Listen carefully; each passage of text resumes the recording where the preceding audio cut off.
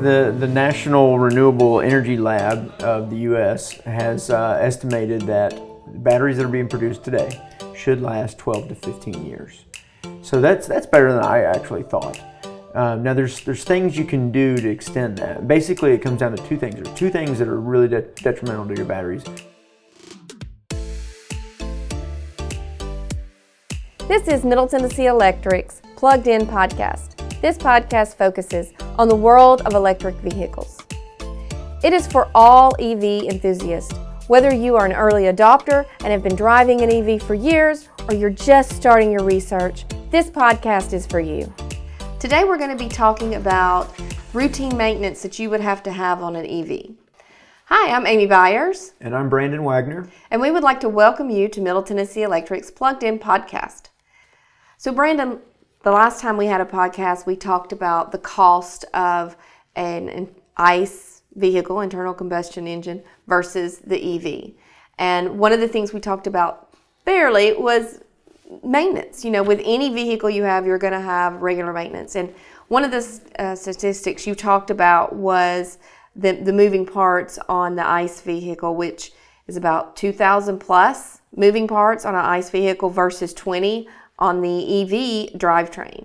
So obviously, when you've got less parts to worry about, there's going to be less maintenance. But can you elaborate a little bit on that? Sure. You're right. The moving parts, you're 1% of the moving parts, and it's a good barometer for indicating how much maintenance you can expect, because those are the things that normally get worn out. You know, they get hot and break or whatever. They need fluid to cool down and all that stuff.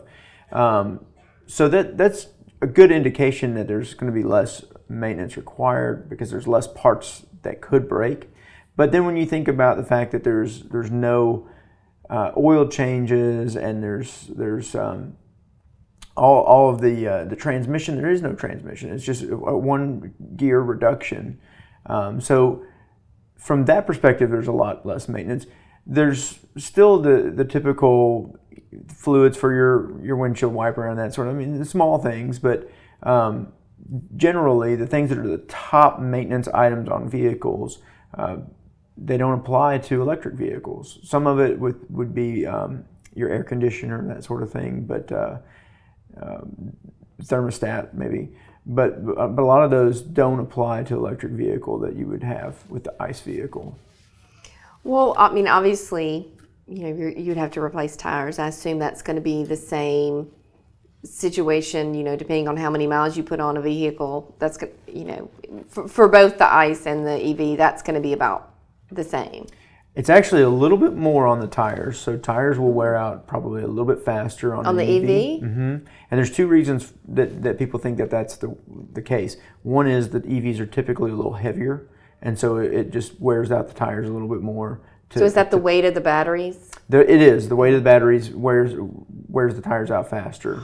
And then also you've got the instantaneous torque. So starting, stopping, just a little bit more wear on versus the gradual roll. Mm-hmm. That's I would not have thought about that. So what about the brakes? Brakes to me is on both cars. It would be about the same. So is it still a different situation, EV versus ICE on the brakes? Well, brakes should actually last longer on an EV, and it really depends on how you prefer to drive your EV. Personally, I don't like the regenerative braking. I like to coast to a stop. But so explain what did you call that? Regenerative braking. Explain what that is. Well, for those of us like me, novices that don't know. Yeah. So some people call it one pedal driving, and what it does is when you let off the gas, it regens the energy, so the motor will take and slow itself down and pump the energy back to your battery with hopes of adding more range. So I know people that will get to the top of Mount Eagle and turn on regenerative braking and ride down it, and they'll get down to the bottom of the mountain and have more range than they did at the top.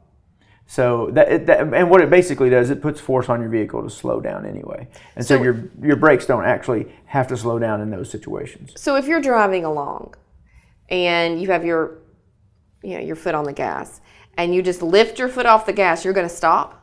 Is that what you're saying? Yes. Yeah. Without having to hit the brake?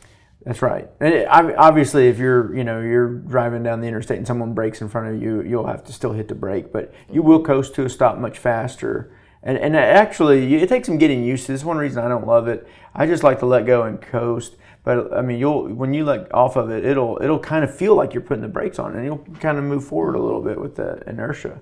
But it will save the brake life, and it'll extend your range on your battery.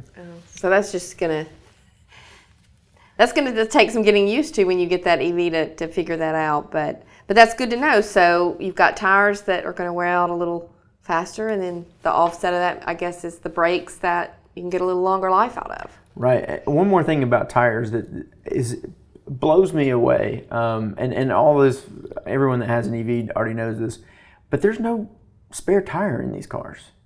So the first time I heard about this was a friend of mine who had a flat on the side of the road, and he popped his trunk to find the spare, and there is none. And I thought that was a Nissan Leaf, and I thought, well, that's weird. That must be specific to Nissan. No, it's a general practice for electric vehicles not to put a spare in. I've tried to research, figure out why that is, and most people say it's you're trying to keep the weight as light as possible to get as much range on the vehicle as you can. So beware. That's a good note I would have not thought that either. Yeah. Now, a lot of what these car manufacturers will do is they'll enroll you in like a AAA or something. So if you do get a flat, you call AAA and get a tow. But you won't be able to change your tire. Yeah, but I've recently been in the situation of a flat tire in Nolensville. So not really out in the middle of, Nolensville's very close to Franklin, to Nashville, to Brentwood, to Murfreesboro even. You're like 30 minutes from everywhere. You have several major cities in Nolensville.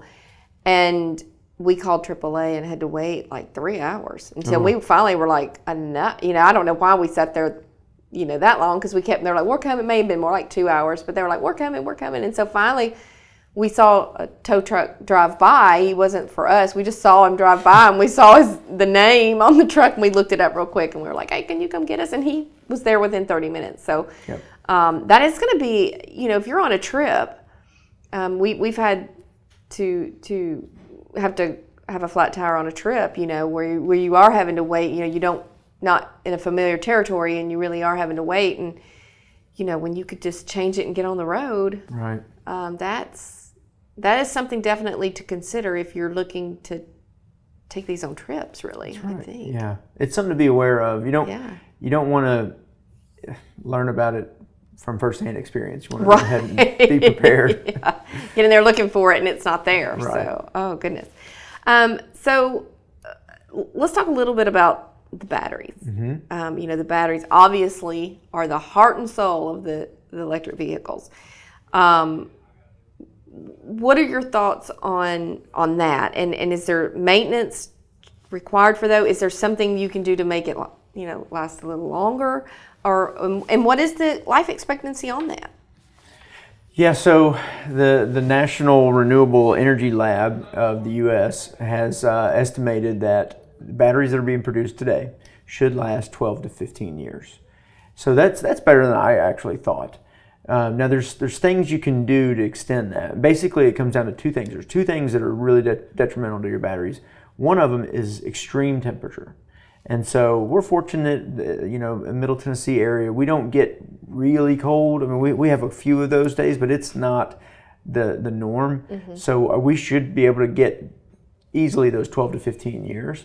So anything you can do to warm your battery up on a cold day before you drive it. I know a lot of these vehicles, if you tell it I'm going to leave in 10 minutes, it'll start warming the batteries up. Not only will it give you more range for the day, but it's just good for the life of your battery. The other thing is charging itself. And most of these vehicles, they know what the batteries can handle, so they'll shut it off at 85 to 90%. You don't want to charge it all the way to 100%, and you don't want to discharge it all the way to zero. That's going to really reduce the life of your battery. So why wouldn't you want to charge it to 100%? There's something about the chemistry that just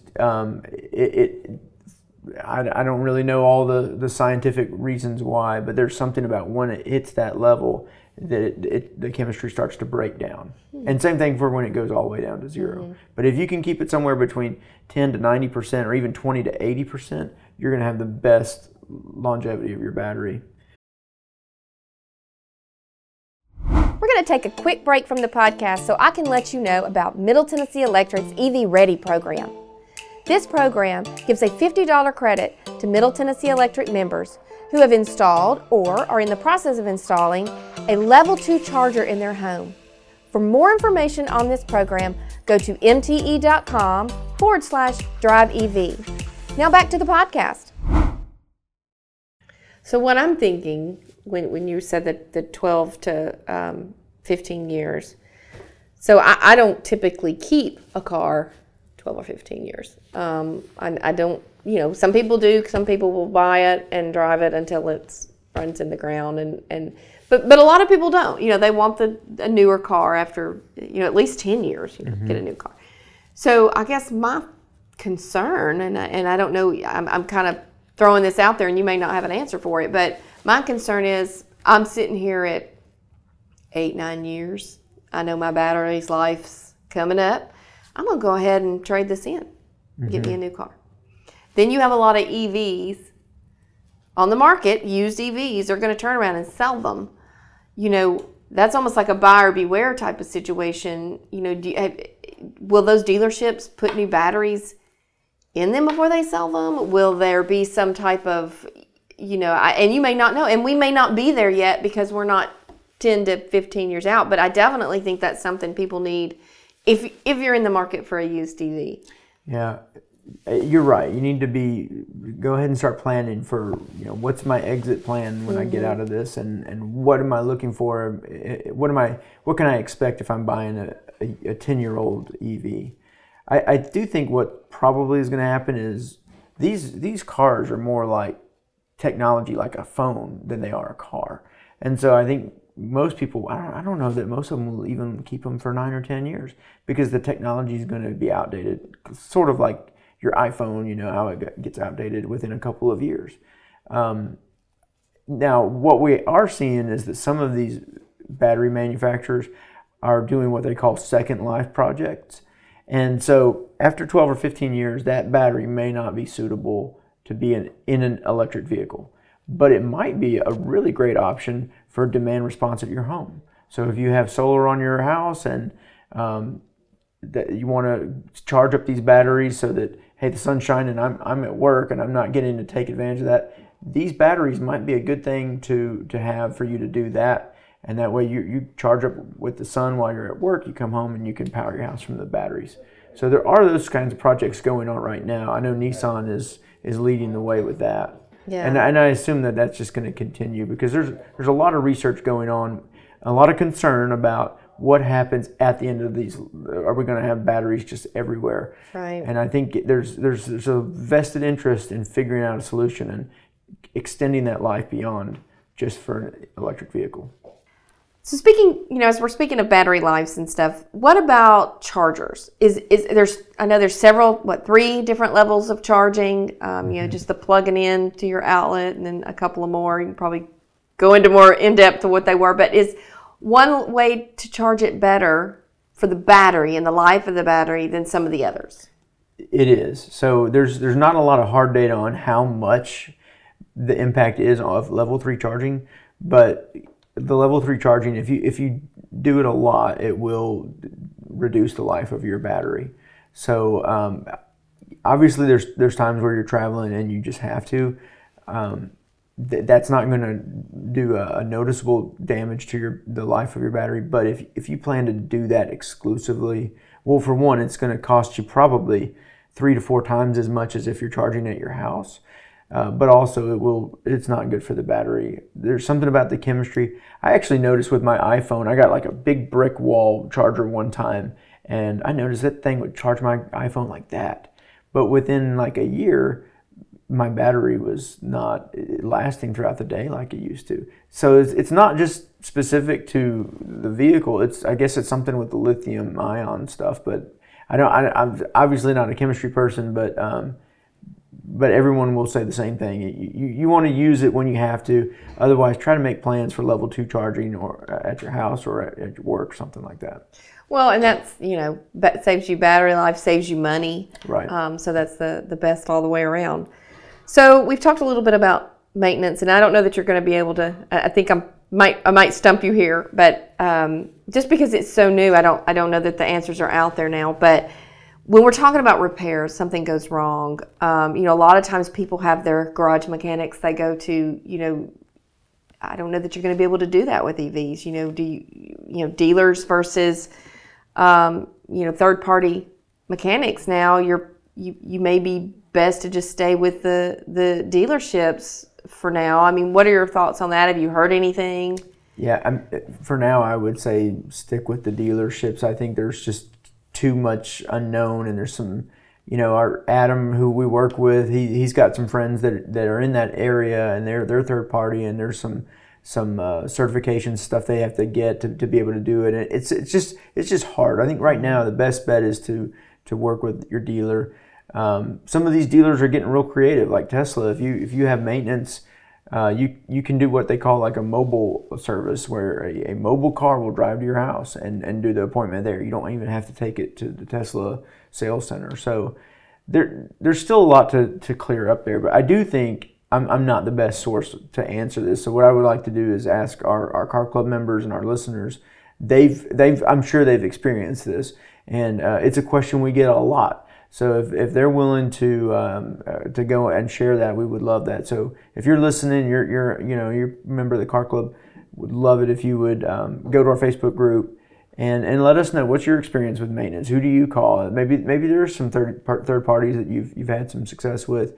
I know there are people who want to know that they haven't had to maybe encounter it yet, but they want to go ahead and prepare. So I'd love it if our members would chime in. Yeah, and if you're not on Facebook, you can email us at the evcarclub@mte.com. Thanks everybody for listening today. For more information on MTE's Drive EV programs, you can go to mte.com/Drive EV. Until next time, plug in, power up, and drive safe. If you enjoy this podcast, please leave us a review. Also, we would love to hear from you. If you have any ideas of topics you would like for us to discuss, please email us at driveev@mte.com. Thanks for listening.